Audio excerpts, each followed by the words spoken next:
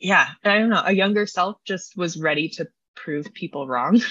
Mm, um, and to be the person that can like to show myself and to show others that like we are all worthy of working through these hard things together. wow. What would Whitney from 10 years ago, what would she see in the Whitney of today, of right now? Like, what would she have to say to you? And I'm curious what you would have to say back. Jerry, these are like therapy questions. I did not know that we were going to go here, but I'm like, oh my gosh, like Whitney, like you've kind of touched on something that I feel like is really Mm. powerful. And then I'll send the bill later. For Yeah, please do. Hey, party crashers, level setters. I need to work on this. I need to work on the nickname. You guys tell me. Just in the comment section, tell me what you all want to be called. Welcome to Level Set, a conversation with people who know things. And this is your host, Jerry Jones.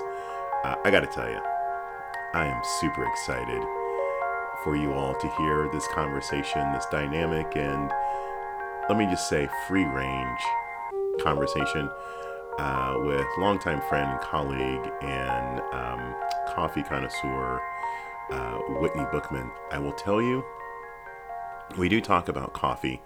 We don't we don't spend the entire time talking about coffee. We spend a lot of time thinking about lots of things that are impacting farmers. Really looking at coffee through the lens of sustainability and equity.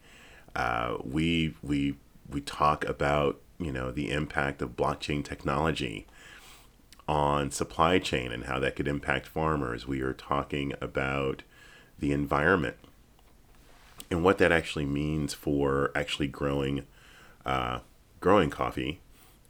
And then we do get into we do get into a little bit about the beans themselves, which is just fascinating. I know nothing about coffee. That's the thing that's coming out for me in this conversation is that I really need to learn more and want to learn more about coffee. But we also talk about we talk about this notion of expansive love. We talk a little bit about her journey and dealing with hardship and how that impacted her work and her relationships in some of her early career, her professional relationships in her early career. Um, we talk about our top five celebrities. I don't think we actually get to a top five because we kind of go down rabbit holes. But it's fun, and so this conversation, it's broken up into two parts, and we jump around a little bit, and so there are going to be parts of the conversation, part two of the conversation, or part one, depending on how you decide to listen to this. Feels like it could be the beginning of the conversation, but I will I will tell you that it's worth it. So we talk technical stuff, business stuff, and then we talk just real human, human stuff, if that makes any sense. You're going to enjoy this. So it's going to be kind of a choose your own adventure. There's going to be a part one and a part two. I think if I'm feeling, I probably should denote where part one ends and part two begins, just so you're able to kind of skip to where you want to get to. I want to make it as easy for you as possible. But yeah, you're going to enjoy this. I hope you enjoyed as much as I did. It's Level Set, my conversation with Whitney Bookman.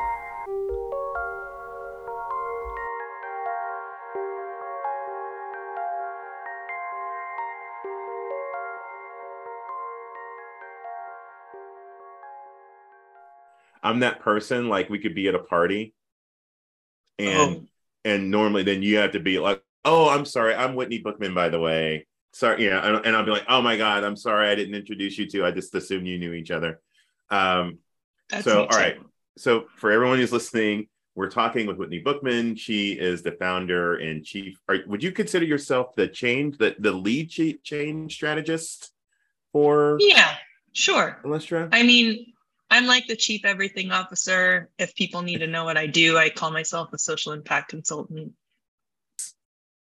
First of all, where in the world are I'm talking from Kansas City, but you and I are not in. We're in the same time zone, but we're not really close geographically. Where No, are you located right now as we speak? I am in Medellin, Colombia, many, many miles south of you.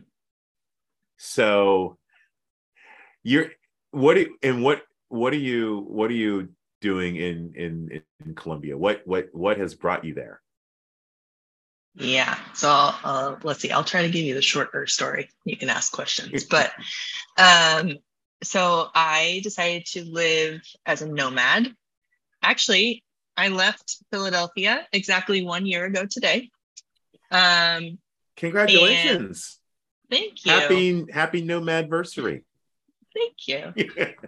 Um, so yeah, so I decided to be a nomad, and one of basically, as I was deciding where to go, I thought about a few things. One being, where do I have people that I love and I would feel comfortable spending like a month at a time with them? Mm-hmm. Where do I just have some curiosity around what living life in that community is like? Mm-hmm. And I have this budding passion for, not budding, it's been there, but this passion for coffee. And I'm a huge learner. And so, like, where might I go that I could do that? And so I came to Colombia back in August for the first time to visit my friend Maria and live with her for a month. And she's originally from Medellin. We actually met as neighbors and coworkers in Philadelphia, but she moved back to Medellin during the pandemic. And so I first came with her to visit her. And in that month, I mean, she has like, speaking of energy, this woman has energy, but she was such a gracious host in how quickly I was able to meet her family and new friends. And like the last week I was here, I went, so Feria de las Flores is like a flower festival, and it happens annually here because people don't know this about Colombia, but Colombia's biggest exports, despite what you all are thinking, are coffee and flowers. So we celebrate. Hold on.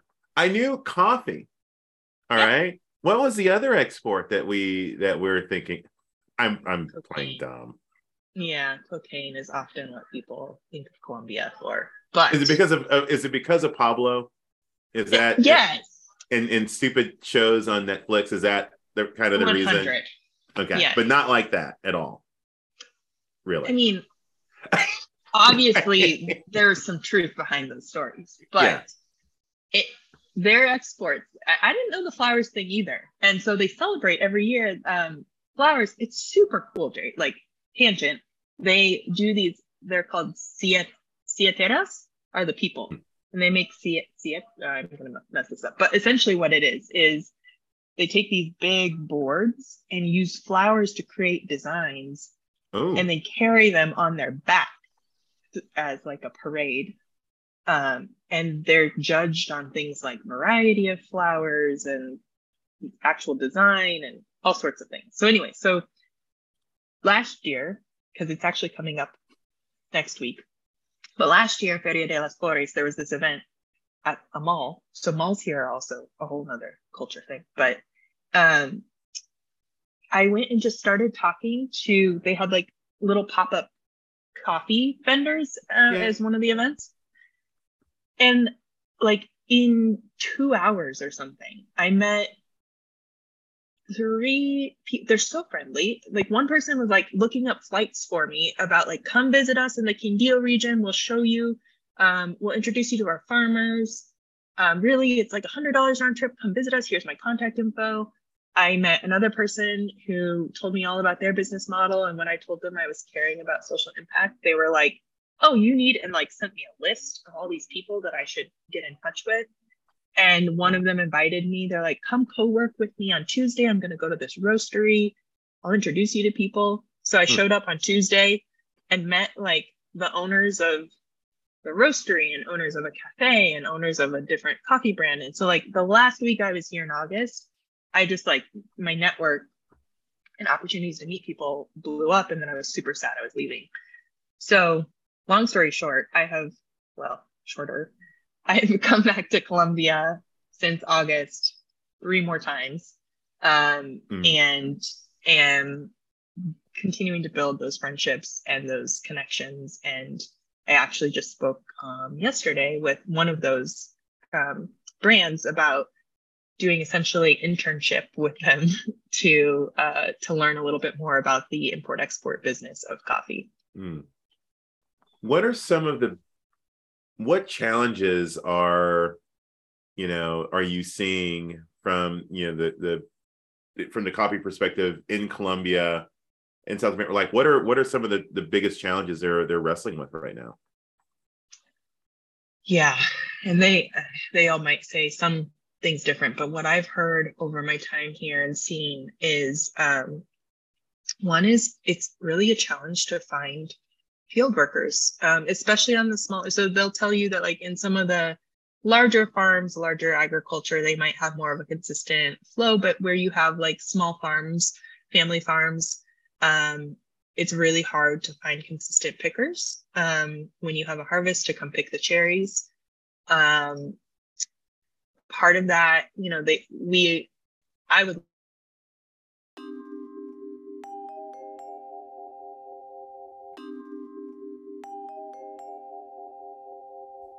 more pickers personally to hear their side of the story, and they aren't sure. For a while they were saying like the economic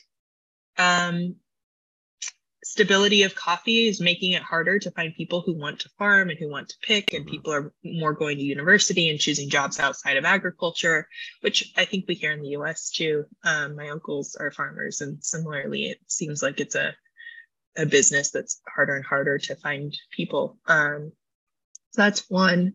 The other is like infrastructure. I took for granted so much roads in the US, and like seeing on one farm that I was able to spend quite a bit of time on, the road up to the farm is not paved at all. And so because it's rainy often, they'd have like landslides, or the road would get washed out, and then you just have these huge boulders in the middle that your like car can't pass over. So they couldn't get up to their farm unless they used a moto, like a motorcycle. And imagine if you're a coffee farmer and you're harvesting, you're not like having kilos of, right. of coffee on your moto. They do it. Some of them do it, but it's not like an efficient or sustainable way to move your product. Or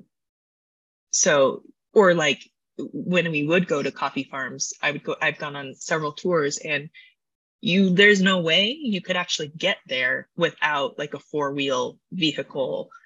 And so it really limits who actually has access to get there, outside of the farmers who might have the equipment.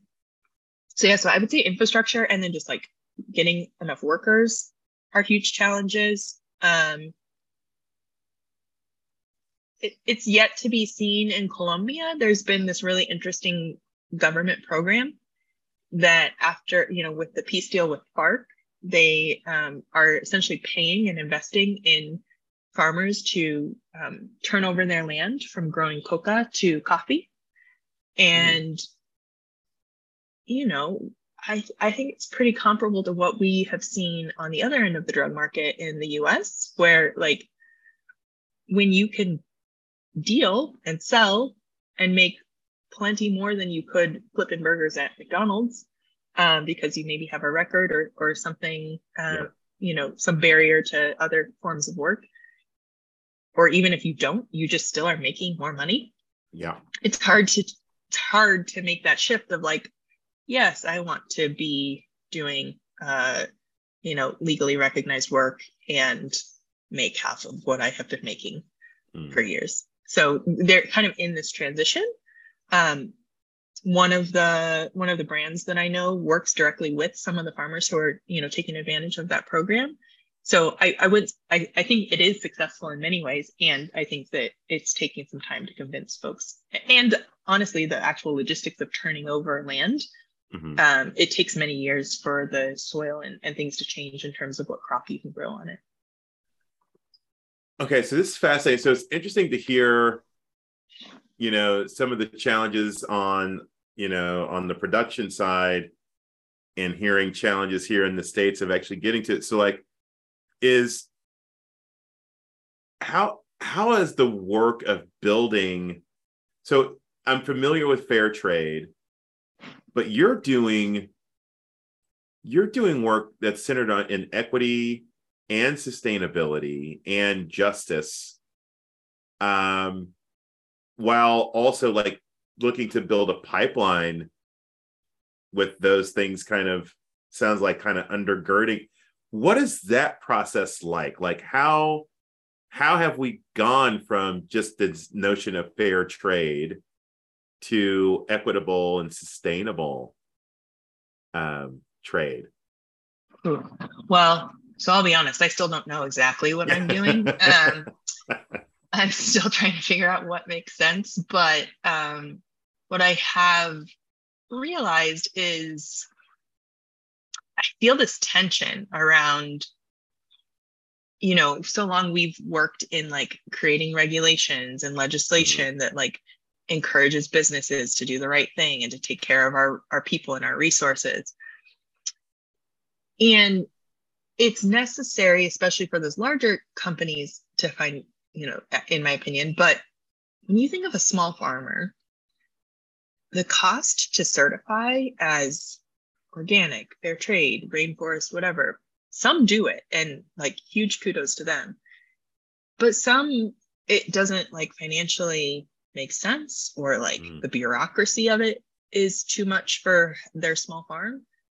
And what I'm seeing is like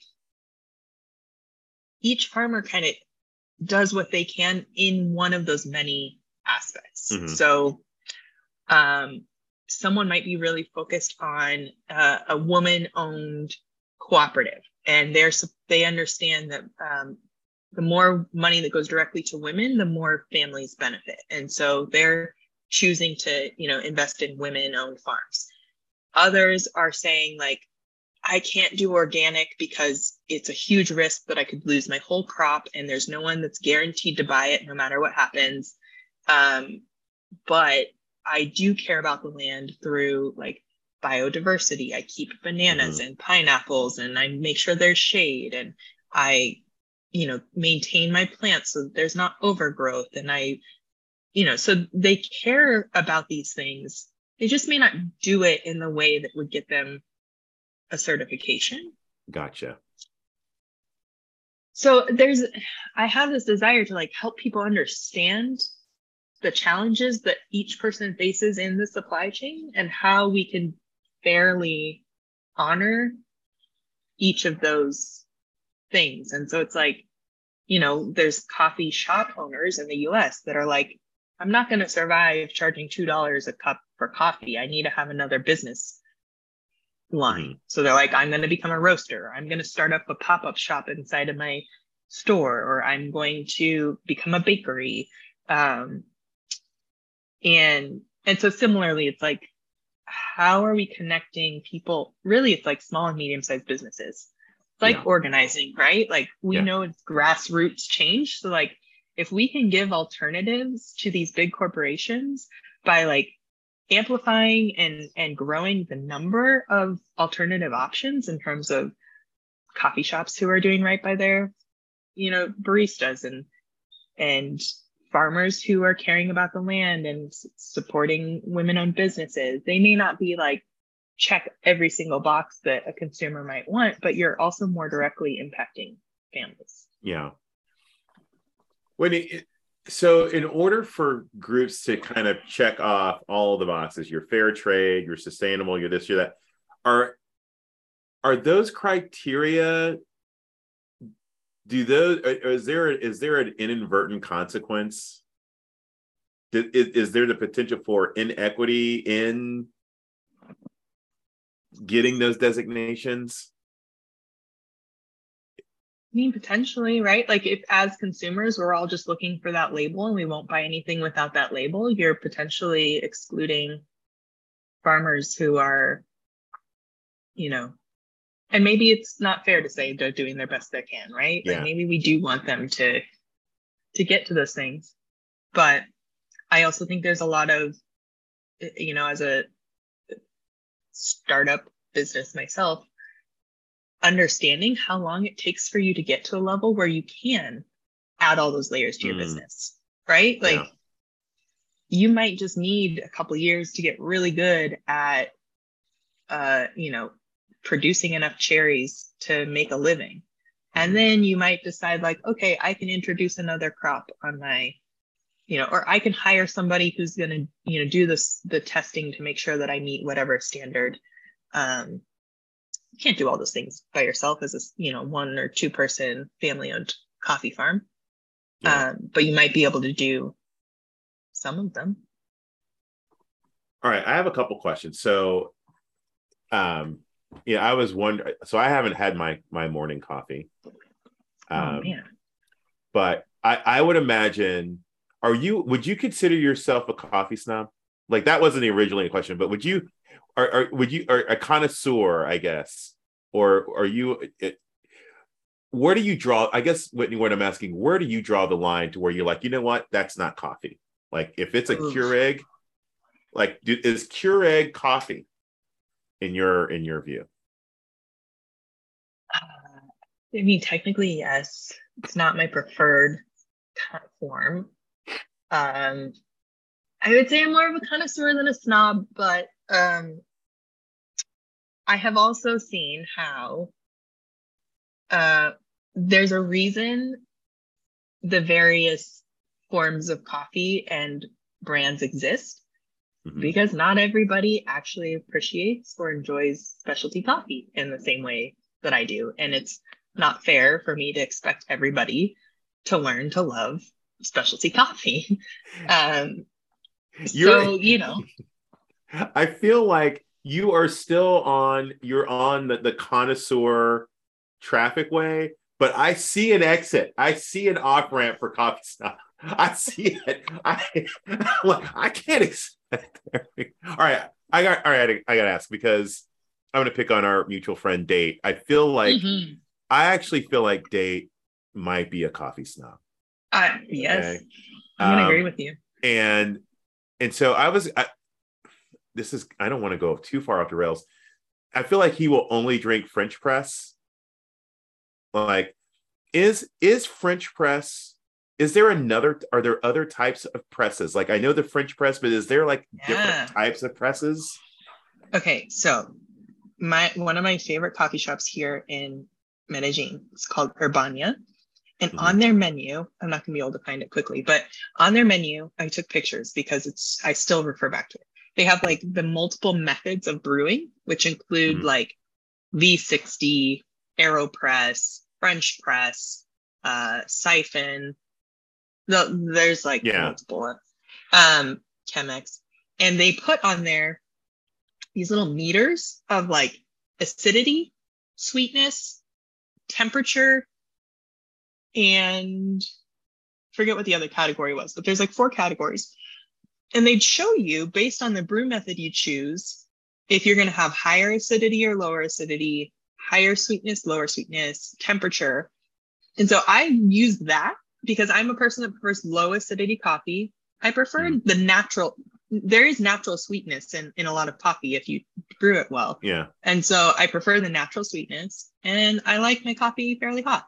So based on all of that, French press is my preferred method, but you can like decide kind of using those metrics if there's a different method you like.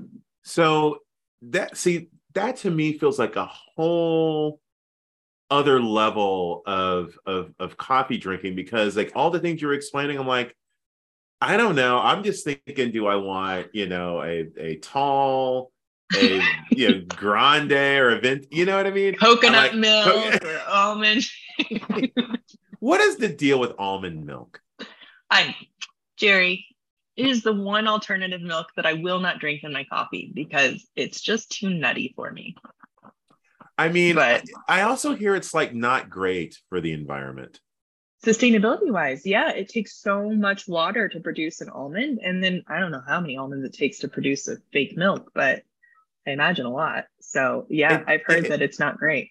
I just, and this is as someone who myself have partaken in almond milk. I was drinking the almond milk Kool-Aid for a while. And then I'm like, I just don't, they say it's supposed to be better for you, but I'm like, I don't like it. I just, I can't make myself like it. I don't, I mean, if almond milk were a person and we were at a party, like we were at the party where we were at the place where all of your favorite people are in the same room together. If almond milk were a person and I saw them, I would immediately grab my phone and act like I was texting or talking to someone. I have no love for almond milk. I would ghost almond milk. 100%. That's a strong statement. I would just immediately just pull oat milk to the side and act like we were in a conversation together. Oh yeah. Mm-hmm. But you know that move.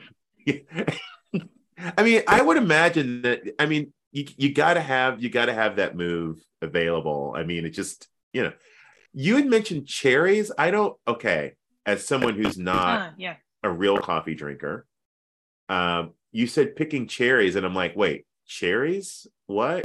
Let me get my book because, coffee. Dude, there's so much to learn about coffee. This is why I'm still like, don't ask me what I'm doing because there's still too many things I need to learn. But, they look like little red berries when they are first harvested. Like when they're on the plant, they're these red. You can see this, but they're like, they look like cherries. Yeah, so they're called cherries, and then inside of the cherry, there's like so many layers that the other thing that is pretty cool is learning how. So like those are all the layers inside of a coffee cherry, where when you process coffee, you can change the flavor that comes out in it based on how much of that cherry you leave around the actual bean. Oh, wow. So like if you leave some of the pulp around it and let it dry like that, it's like a honey that stays on your bean. And so there's like a natural sweetness when you actually process and roast it. Because I was going to ask you, what makes the Colombian coffee? What makes it special? What makes it unique from other coffees? So is there? I mean, I would imagine there's a myriad of different techniques, but are there components that make coffee quintessentially Colombian? Are there things they're doing differently here than other places around the world? It's a great question that I don't think I can speak expertly to that. I can say what I've observed as different or what I've heard factored in. And so I know that like altitude and region, so like soil makes a difference, altitude makes a difference. And it's really interesting because as climate change happens, it's literally changing the altitudes at which you can grow coffee. It's changing the temperature at those altitudes. So yeah, it's really like that is a huge factor in what makes certain coffee unique. The other thing that I really appreciate about most, like Colombia does this, Costa Rica does this, I'm pretty sure most of Africa does this, but they hand pick the cherries, whereas Brazil, who is, I believe, you can fact check me on this, but I'm pretty sure Brazil is the #1 exporter of coffee. So they're like mass producing it. And Vietnam, those two countries I know use machines to harvest their coffee. So you can imagine like the difference of a machine just like coming through and getting all the cherries off a plant versus a human hand picking. I think that it's like done with love. And they really are. There's so many. The other huge thing I would credit to Colombia is their coffee federation. They have a organization here that's a national organization that serves as a co-op for many farmers that guarantees a price to those farmers, that guarantees like they're going to purchase beans from those farmers. And they actually do a lot of technical assistance, training farmers and like good practices. They do research to find out like how do we create crop that's resistant to pests without needing to use pesticides. They are also really considered one of like the best NGOs in the country because they have built schools and roads and like truly invested in the coffee communities. So I would say that's another thing that probably factors into like the high quality of and standards of coffee here in Colombia. So there's something you said about climate change and changing the altitudes in which certain coffee can be grown. Does that mean that they're having to grow higher? Like, are they having to go higher into the mountains? And what does that mean then for workers if the altitude is changing? What does that mean from a labor perspective? Yeah. I don't know actually if it means they have to go higher or lower. I do believe it, obviously because coffee's grown in the mountains, I do believe you're right in that. Again, we should fact check this, but I'm pretty sure it does mean it's reducing the amount of land that coffee can be grown on because you have to be at those higher altitudes. And yeah, I just wrote about this in a blog a couple days ago. The mountains on which workers are currently working. So there was one day where I harvested coffee cherries in Colombia, and you had to kind of hold on to the trees as you were moving through because you were on such steep mountains. You could like slide down. Oh my gosh. And you're carrying, so the way that you harvest is you put these, we call them cocos, but they're like it really looked like almost like a recycling bin that you put on the front of you and strap like a belt around your waist. And you're carrying it in front of you. And you're putting the cherries into this bucket. And as it gets heavier, one, it's like on your back. And two, you have to then carry it up that mountain to get it out. So like, yeah. So at one point, because it was so heavy, I needed both arms to carry my cocoa. And I like getting whipped by coffee plants as I walk by because I can't like use my hand to move them out of my face, trying to maintain my balance up this, and it rains so often. It's like slick, it's muddy.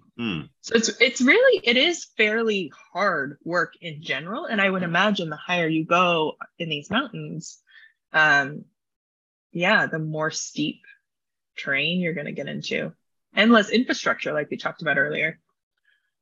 So I'm just curious about what then the impact of climate, if it changes the altitude, which might make it even more slightly dangerous. Like, and if we're already seeing shortages of people wanting to do the work, and if the work becomes more dangerous, I guess if we're not addressing climate, could we be facing some sort of I don't want to say existential crisis as it relates to coffee, but like, what might the future of coffee be in the next 30 to 40 years? If we are not addressing climate? Yeah, it's a great question because I worry farmers are going to lose land. Like, at the lower altitudes where they are currently able to grow it, they're probably not going to be able to grow it anymore. It means less supply, which could be helpful in terms of driving up the price. and making it more economically sustainable for people. But my understanding is demand for coffee in the world is growing. So as demand grows and supply decreases, it may become a, not the thing you drink every day. Or something I actually heard that I hadn't considered on a podcast the other day was it could, as we learn to brew single cups. So even Keurig counts in this. But where people are able to French press their 1 cup or, something like that, there's actually less coffee waste. So instead of batch brewing and like creating a pot of coffee that half of it goes undrank, or perhaps when you're batch brewing, you're not being as specific about measurements. You're just dumping half of the thing in. Yeah.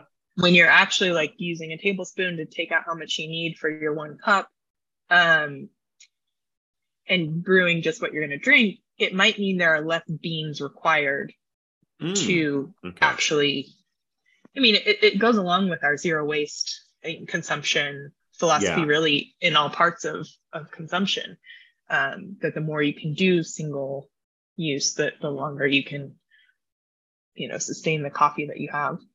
So I'm just thinking about, like there's a place I go here in Kansas City for breakfast 2 or 3 times a week. And I just have coffee. Where are you going for breakfast 2 or 3 times a week? It's a place called Room 39. I haven't heard of this one. Room 39, it's by the Med Center. To me, it's a little restaurant that they survived COVID. It's a real just strong neighborhood restaurant. They do breakfast, lunch, and dinner.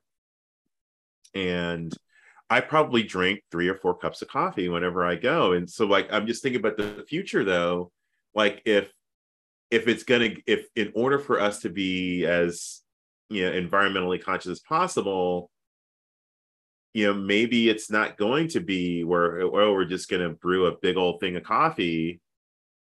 It's like, nah, Jerry, if you want a refill of this cup of coffee, that's another $2 or whatever it is, Yep. Yeah, a lot of people are moving to that. They're not doing free refills because it does cost labor and beans. And, there's a place here, a cafe in Medellin, which I think is super cool. Probably not scalable, but there's like this movement in Medellin to bring local coffee to local consumers, because for so long you made more money exporting it that the quality coffee was actually sent out of the country. So there's this, and honestly, there's so many, if you go, like there's a ton of street vendors that will sell tinticos, which are like little cups of coffee, and they use like instant Nescafe and mix it with water and sugar. And that's like what locals were used to drinking. So there's this movement to bring local quality coffee to the local consumer. And Pergamino is one of those shops where they're bringing coffee from their local farms. And you can go into the cafe and you choose the brew method you want, but you also choose which coffee you want, because they do it all. They grind it and brew it on the spot. So it's like made to order coffee. There is no batch brew. And obviously it takes longer because they're doing all those steps. But yeah, it's kind of this cool specialty made to order. How, because in America, we are not very patient people. Like even the idea of you talking about like, hey, there are different brew methods and there's different levels of acidity. Like I just I've never really seen like those options available in coffee shops. So like what would that look like if in America, if all of a sudden we are going to kind of a very specific kind of, I would almost say like micro dosing of coffee consumption? I mean, do you think that the American consumer would be willing to wait how long, 10 minutes for a cup of coffee? Like, is that a thing? Okay, so you're getting me excited about this conversation I've been having. One is a lot of these Colombian companies I've been talking to are saying that the US market is hard for them to break into because especially in places like New York, it's all about price and speed. So people don't care about the kind of things that these coffee, the value that these producers bring is like specialty coffee. And if you're putting milk in it and sugar, like no one cares. Right. So for me, what really started my coffee passion, and you might relate to this, in Kansas City, when we were community organizing, I met probably 90% of my leaders, 80% of my leaders in coffee shops.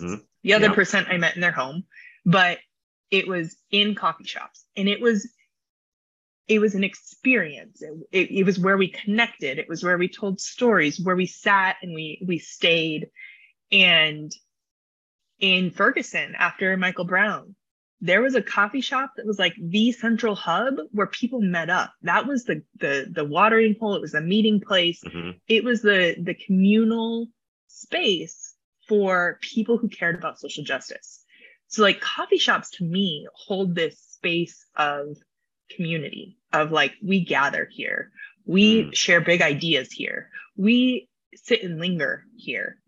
And if that's true, I think there's two opportunities there. One is you have more time to wait. You don't care about getting your coffee at the counter. You're going to go sit down and talk to your friend, and in 10 minutes, your coffee's up and you can go get it.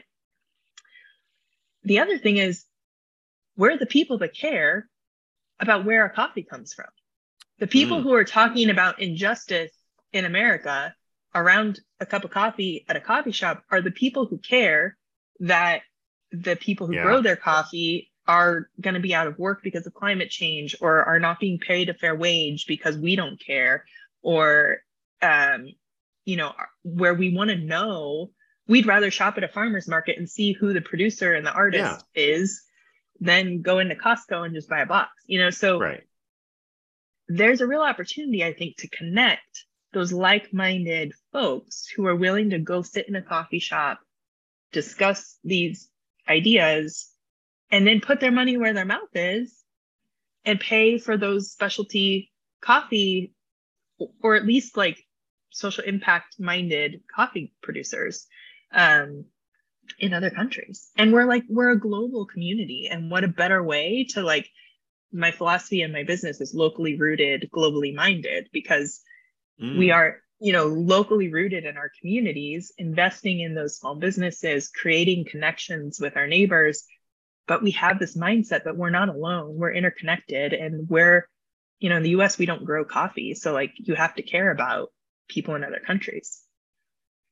I love that notion, Whitney, because you're right. Like back in the organizing days, that's where I met. Even, I don't have a whole lot of in-person meetings now, but I do miss that. But when I do, there's almost always coffee.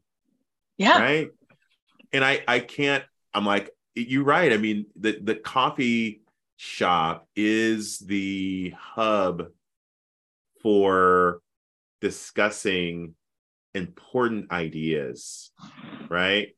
And strategy. So like, interesting thinking about the central element, the thing that brings us to the coffee shop, thinking about the coffee and the supply chain and all of those who are connected to that supply chain, so that there's a level of consistency between the people who are coming, the ideas that are being discussed, and the very things that are being consumed are all kind of aligned and connected. That's actually really powerful that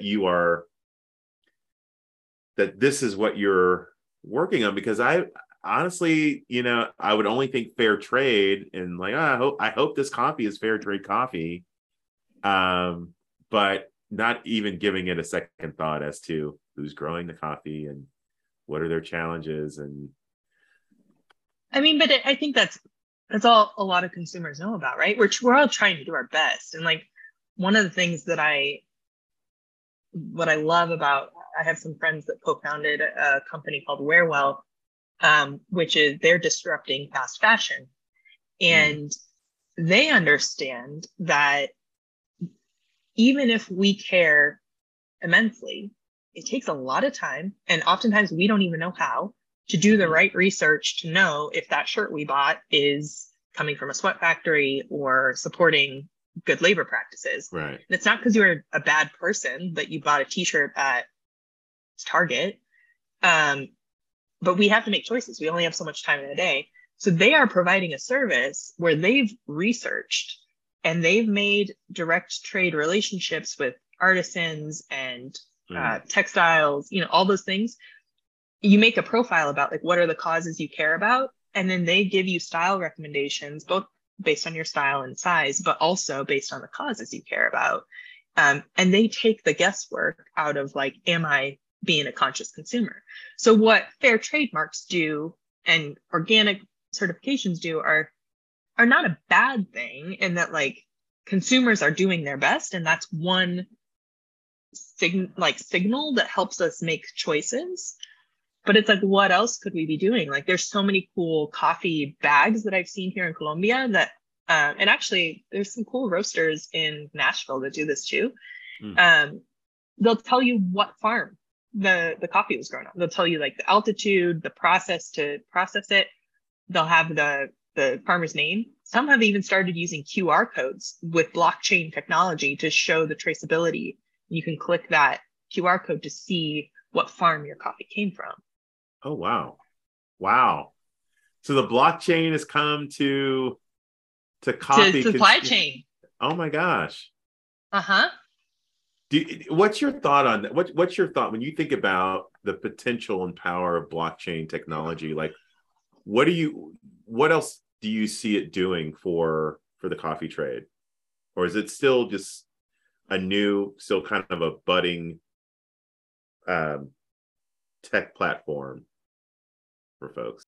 I mean, sometimes I feel like I'm in some weird underground cult as a nomad, because in the meetup spaces, crypto is like, it's the topic. Like, people are financing a lot of their travels through crypto, and people are like building lives that are not dependent on a single stream of full-time job income, using crypto as one of those things. And like, we're teaching each other, like, how do you research, what platforms do you use? And I mean, I know that, like I said, I know that I'm not in a mainstream with those crews, but I think that it is becoming much more common than it was even like 5 years ago. So there's a long journey. I guess maybe we could start not from the beginning. So we met, I interviewed you on a bus, coming from Jeff City. Fast forward, a few years later, you take on an organizing role in Camden, New Jersey. Yeah. Talk to me. What led you to Camden? Ooh, that's a good question. So we had a fairly large team in Kansas City for what, a local community organizing shop looked like in those days. And I have always kind of had a call and desire for leadership, and didn't see a huge opportunity for that. We had a gluttony of talent in Kansas City. So it was not out of like, it was just knowing that there were plenty of other people in line before me.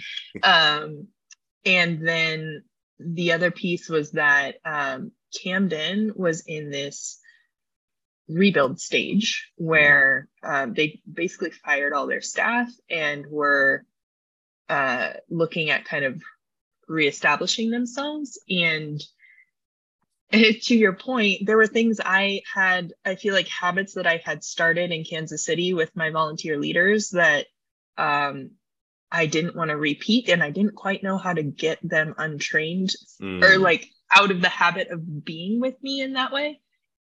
Where maybe I was doing more of the work than I should be, that I should be coaching them more. So anyway, I saw Camden as an opportunity to kind of have a little bit of a fresh start with more wisdom in community organizing, where I could help, where I could, one, apply what I've learned in a kind of fresh start space, but two, I really love the challenge of like rebuilding. I love the phases when organizations or people, I mean, I had personally just gone through a divorce a year prior. And so there was also this like personal desire to get out of the city where that all happened. And so for me, those phases of like, there was a crisis and we have to rethink how we do business, or, you know, founder left and we're having to rethink what leadership looks like. Those, I like those. So Camden was a draw to me because of those things in my, like, that point of life and career and personal. And you got to Camden, and, you know, I was just thinking about this the other day. I don't know if I've ever told, maybe I have told you this, but I was a little jealous of you when you're in Camden. You had an amazing relationship with Dr. Brenner out of Camden at the time. Like, you were leading our health equity work.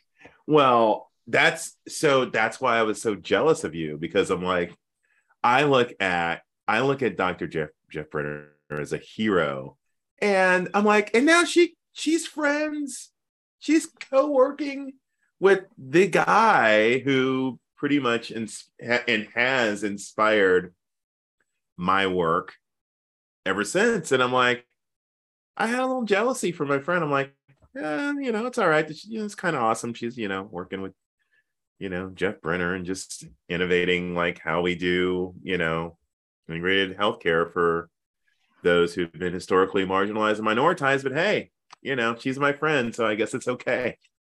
Well, Jerry, I couldn't have done, like, the only reason I knew anything about what I was about to do was because of you. Like, you had taught all of us in Kansas City about the Camden Coalition and about like what that looked and sounded like. So like, it's immense gratitude to you and the work you did that I could even like step into that role in Camden.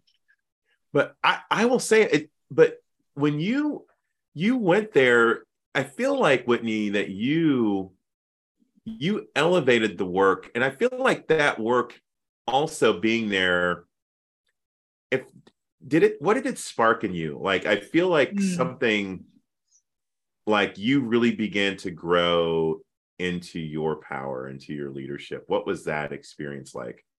I appreciate that observation. Yeah, I think it was a couple things.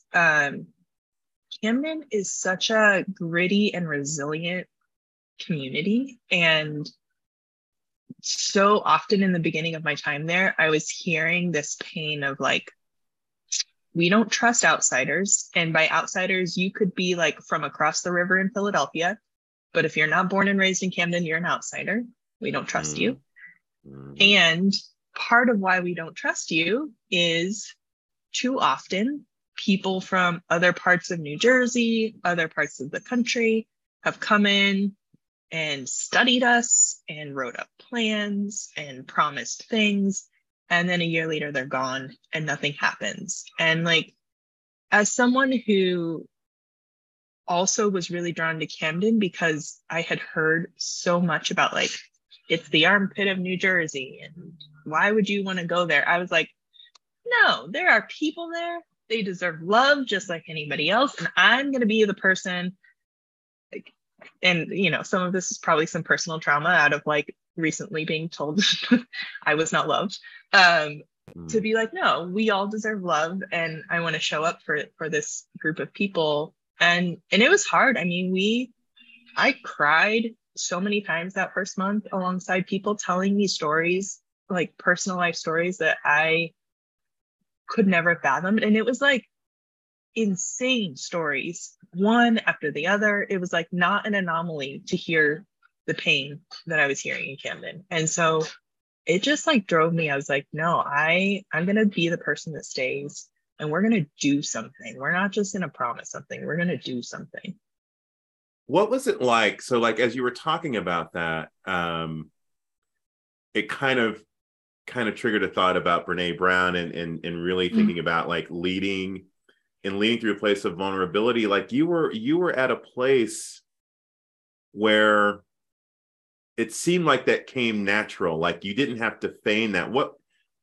So, I mean, what was that doing for you as you were kind of processing what was happening with you in your own life, and yet you were connecting with other people who are going through things. I mean, how did that feel like, kind of working that out while working with people? Yeah, I mean, in some ways it showed up in like a persistent determination that like I probably should have drawn more boundaries than I did. And in other ways, it showed up in people holding me accountable in ways that were fair, but that because of where I was personally made me feel undervalued. And so, yeah, I remember like conversations with one of the sisters who is still a dear, dear friend of mine. But early on, and I don't recall what she said. I just remember coming back to the office and like going to my boss and being like, I can't break through with her. Like, she doesn't think that I'm, she doesn't believe me. She doesn't trust me. She doesn't think that I can do this. And yeah, I don't know, a younger self just was ready to prove people wrong.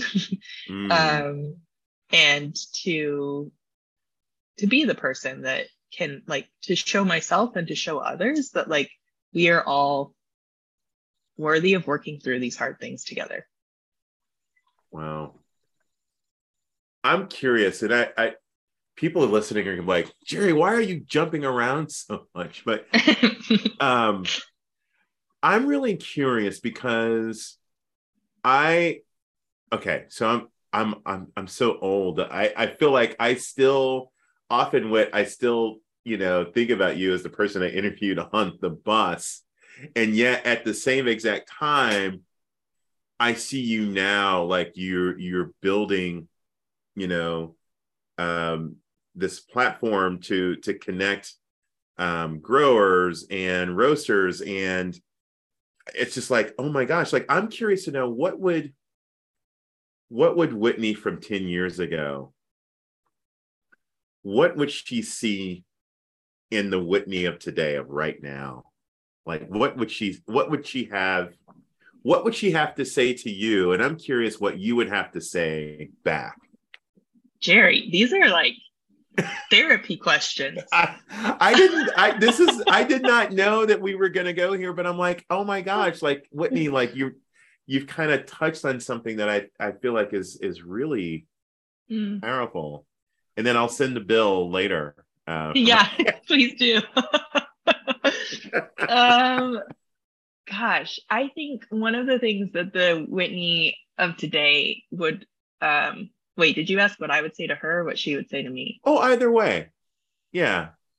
I think I would tell her that she's going to learn how expansive love is beyond romantic relationships, beyond the nuclear family that you're born into, in ways that are going to just like blow your mind.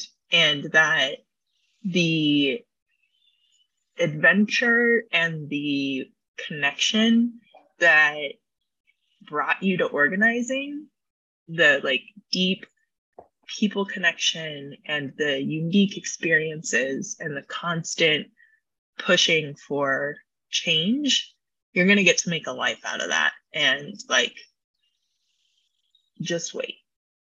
Oh, wow. Oh, wow. Whitney, that is deep. Like this notion of like expansive love. So I was death scrolling on Instagram when I should have been going to bed. But Viola Davis, I don't know if you follow Viola Davis. Love her. She is amazing. She is like, I mean, she's right now on my top 5 list of celebrities I'd want to meet in real life. So wait, I do have to ask because I do go off on tangents. The Obamas, can I count them as one on the list of top five, or do they No, each? I'm glad we're going here because I was going to ask you who the other four were. I think they count as one. They're like a package deal, right? I mean, they are. They could sit on each other's lap at dinner. Yeah, right. It's just about the seats, right? Because I'm like, I don't feel like it's fair that if I have a top and I only have five, and I don't want to. It doesn't mean that I don't acknowledge them each in their own individual person and their individual greatness. I only have 5 spots. Obamas, okay, so you're gonna have to lap up. Okay, we gotta leave room for Viola. I would love to meet. Right now, it ebbs and flows. Right now, I would love to have a conversation with Jon Stewart. Oh, yeah, he's got an interesting new podcast. Yeah, Jon Stewart's on fire right now. Like, and I love the fact that he's just he's out there, fighting for veterans and first responders. And then, I would love to meet Shaq. Shaquille O'Neal. He just seems like he's so much fun. I forget. I mean, yeah, you're a big sports guy, so I shouldn't be surprised that you would have someone in that space. You have a top 5? Oh, I mean, it definitely includes the Obamas, and I've contemplated the same thing. Like, if I had to choose one, which one would I choose? So that's why I supported the lapping up idea. Gosh, who else? Brene Brown. I listen to and read so much of her stuff. I just think that would be good. I have this thing about not really being super excited about celebrities, and like I never have celebrity crushes and stuff. The thing that, like, the people that are coming to mind right now are like actual people I have had the opportunity to meet and would want in the room together. Like, my favorite thing to do is to, like, I would use my birthday as an excuse to, like, put all of my favorite people in the same room. Ooh. And like that. Not that I want to be the centerpiece, but like I am currently the one connection that's like putting all those people in a room, and then like watching them become friends. That's like one of my favorite things to do. And so I just think about like, who would I put in my birthday seats? And it's usually not celebrities. Isn't that cool when you have friends from different circles of your life and they meet and they become friends, and then all 3 of you become like, that's really cool. Yeah, I love doing that. And recently I've been paying attention to like, and this is going to sound like, I don't know, out there a little bit, but like energies and how much there are like people I've encountered in this last year that we're just like drawn to each other, and like all different like genders, more often women, but where you just like vibe and flow and you like become fast friends. And it's like, if you can put all of those like energetic sparks in a room. I mean, but don't you feel like, I mean, because we are vessels for energy, right? So do you feel like that maybe there are just different frequencies in that when you connect, that it just means that your frequency and their frequency are just kind of aligned? Yes, that makes more sense than pheromones to me. Well, because I feel like that there's got to be a reason why certain people just connect with each other, and why sometimes certain people you just don't connect with, Yes. And it may manifest itself as like, oh my gosh, I love this person, or oh my gosh, I cannot stand that person. But I wonder if it's less conscious than we think, that if it's more of an alignment or misalignment of the energy, I I think feel we're like onto something. I was just going to ask you before we wrap up, like, you started, I mean, you started here in Kansas City, but you really began to, I think, you fully stepped into your leadership in Camden, and now here you are in Columbia. Like, what did it take, and how are you building trust? Like, how have you been able to to basically do some of the things that you were doing in Camden? Now you're in Columbia doing the same. Like, what's that been like for you, like building these relationships here? Yeah. I think that we really, one of the biggest things that community organizing gives us is practice and skills to build meaningful relationships. Mm-hmm.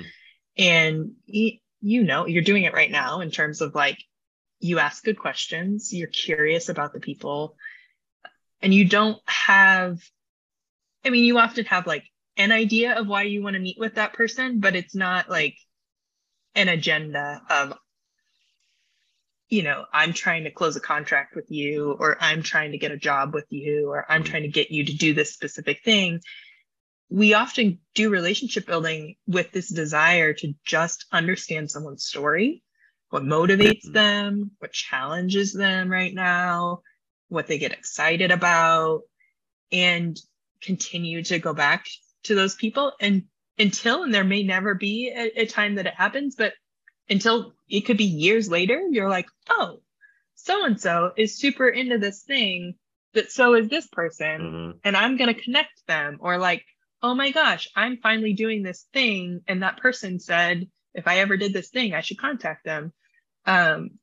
So for me, it's really just been continuing what I learned in community organizing in terms of like relationship building Mm-hmm. and showing up and just being with people and asking them questions and being honest about like, I don't have anything to offer you right now. Like, I am not in the coffee business. I am not, I'm just curious and interested, and I have these ideas, and one day I hope to do something with them, but I don't know what it looks like yet. And friends that I'm just like, hey, I'm just here for a while. I'm looking to, go do something with other people. Are you into it? And like we talked about earlier, there will be people where you really vibe, who, like, I met one woman in Morocco, actually several women in Morocco, that our energies were just so good. I knew that like we only had a few days together, but when I went to Paris for a week, one of those women hosted me at her home at least twice, at like 2 nights, had friends over. I met her friends. Another woman, I'm convinced that like I have to stop in Mexico before I go on back to the US, because I want to see her again. And I know that if I go to LA, that another woman would host me for dinner, because like you just spend time with people. And like in that week, I don't think we ever, the 4 of us, ever talked about any specific, like, we were all entrepreneurs, but we never said like, hey, let's do this business together, or hey, let's do this specific, like, I need you to do this for me, or I need you, it was just like, we just built friendships. And I know now that I can go back to those friendships in true, authentic, like, I care about you, and if I need something, we'd be there for each other. You're seeing the world, like you're meeting people and connecting with people all over the globe. Like, what's that like? I mean, you're like, oh, I was in Paris and Morocco, and I'm like, oh my gosh, like, what's it like to set out to say, I'm just gonna explore this thing, and then to just do it? Because I think partly what I'm fascinated by, Whitney, is that you didn't have to have it fully baked before you decided to do it. Like, I don't know, like current Whitney talking to 10 year ago Whitney, like, about what would you say to her about just taking the chance, about just going and doing it? Yeah. One thing that I think my divorce taught me is your best laid plans can be pulled out from under you faster than you think. And you have to rethink plans and begin to hold them a lot more loosely. That, yeah. And so I think that even when I started, like a year ago, I mapped out where I was going to be every month for the first 5 months, I think. But very quickly, I felt unsettled. And I think in my second month, I was in Costa Rica, and I felt this like, I can't be present where I am because I'm planning for where I'm going to be next. And I don't like that feeling because I planned to be here. Now I'm here and I'm not able to be here because I'm planning where I'm going to be next. And those feelings of, I feel like we're visionaries. We have ideas. We like to think about the future. But if we do it too much, we miss the present. And so this has really been an exercise for me in like holding my plans loosely, having ideas about where I want to be, but truly being present to who I meet, where I am, what my body is telling me about those things, and being willing to change plans, to come back to a country, to rebuild, continue to build on relationships, or leave a country because it's not what I had hoped it would be, or decide to take a vacation by myself in spite of it originally being planned with another person, so yeah. Wow.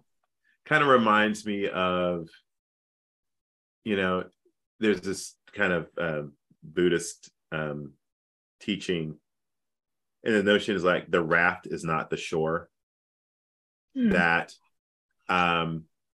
you take a raft to cross the water to get to where you're going. And the idea is that once you get to shore, if you continue to hold on to the raft, that you never truly embrace being on the shore. And the idea is like, let the raft go. Let for someone else to grab onto, and to let yourself now be to be in the shore, and then for you to kind of be there and experience. And then if it's time for you to leave, then you leave. But the idea is like, you just don't want to carry around the thing that, sometimes you just have to let it go, and just to be present, to be where you are. I love that. You're certainly doing that. You are, I don't know. I know, like, we went off on this tangent. There is a reason why I brought up Viola Davis. Okay? Oh yeah. Tell me. Okay. So, and anybody who's still listening at this point, they're like, oh my God, you're finally getting back to why did you bring up Viola Davis?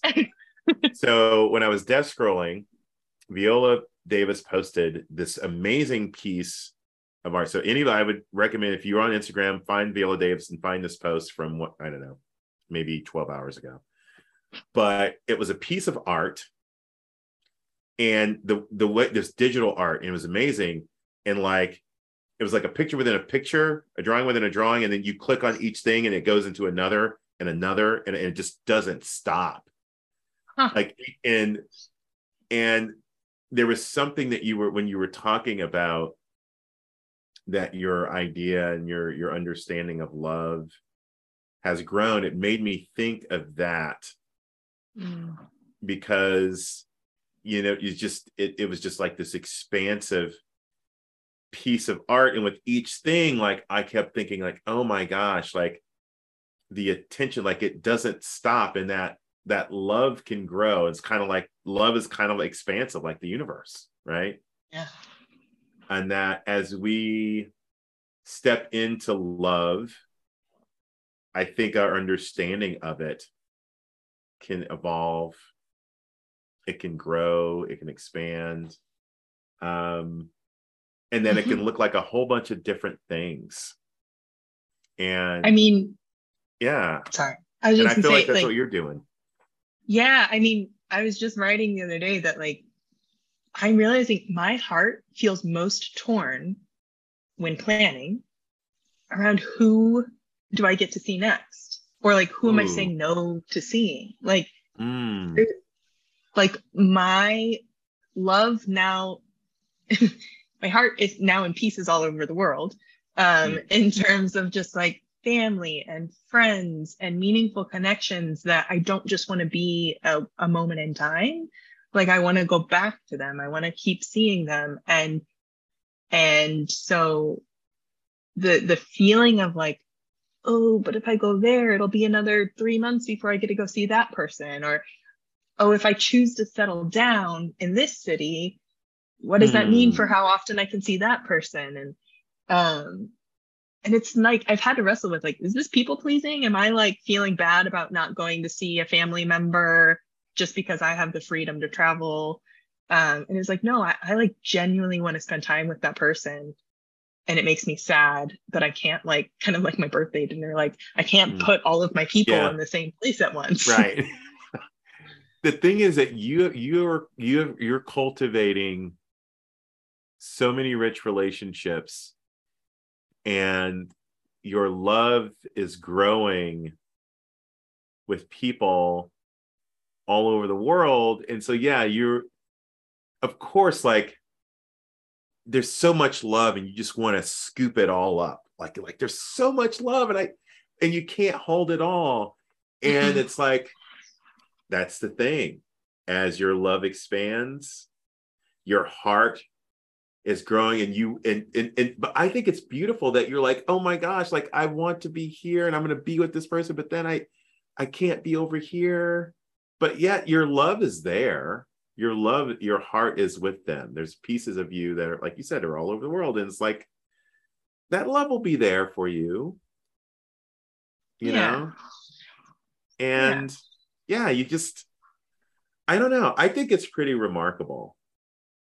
Thanks, Jay. I just, this notion of I feel like from Camden to Columbia, and just things are just changing. I'm like, oh my gosh, like you are just doing I think doing and being amazing thing. Like that's just, it's just really remarkable.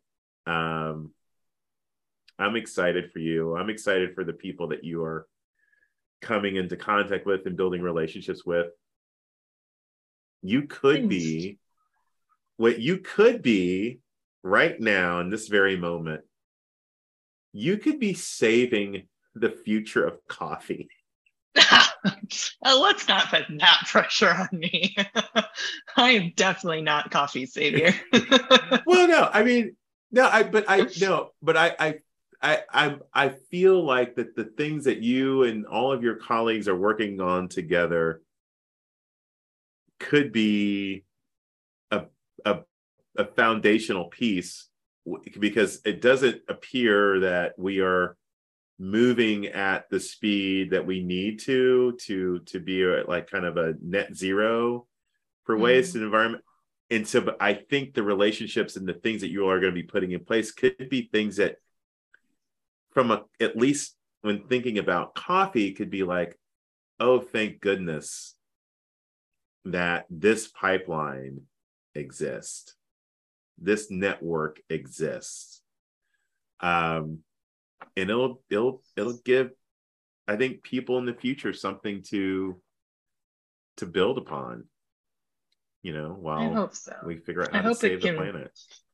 Yeah, and I hope we can just, like, more than anything, that it's a model of not just for coffee, but like, how do we truly become a global community that is honoring how our choices impact people in other communities, and how we connect and build relationships that can be about not having to be physically in the same space, but still holding love for people that are in other parts of the world. Mm-hmm. So when do we get to interview you about how amazing your work is? Because that's a whole nother podcast. Well, I was gonna say I would prefer to do that on location in like Colombia. Come, I'm here for another 2 months. Do you miss Runza? When you go back, do you go? No, because I don't like cabbage, and so they're like, I like their burgers. Their burgers and their fries, I can get down with. But I never liked Runzas. In fact, my mom would tell you the story of she made homemade Runzas one time, and I did not want to eat it so badly. I was protesting at dinner for like a half hour, and she was still going to make it. Was like the fight she decided we were going to have that night. Mm-hmm. I had to eat it. So I fell asleep at the dinner table. Oh, She video wow. cameraed me. Like we have home videos of me fake sleeping at dinner so that I didn't have to eat the Runza. I love that you fake sleep. How long were you fake sleep before you woke up and then you had to eat the Runza? I think she finally let me out of not eating the Runza. Maybe 15 minutes. This is a trick, though. Your listeners should know this. I also would fake sleep when I didn't want to answer a phone call from a high school boyfriend. I would fake sleep when I didn't want to eat something. I would fake sleep when I didn't want to do chores. So are you like a possum? Like Yes. you,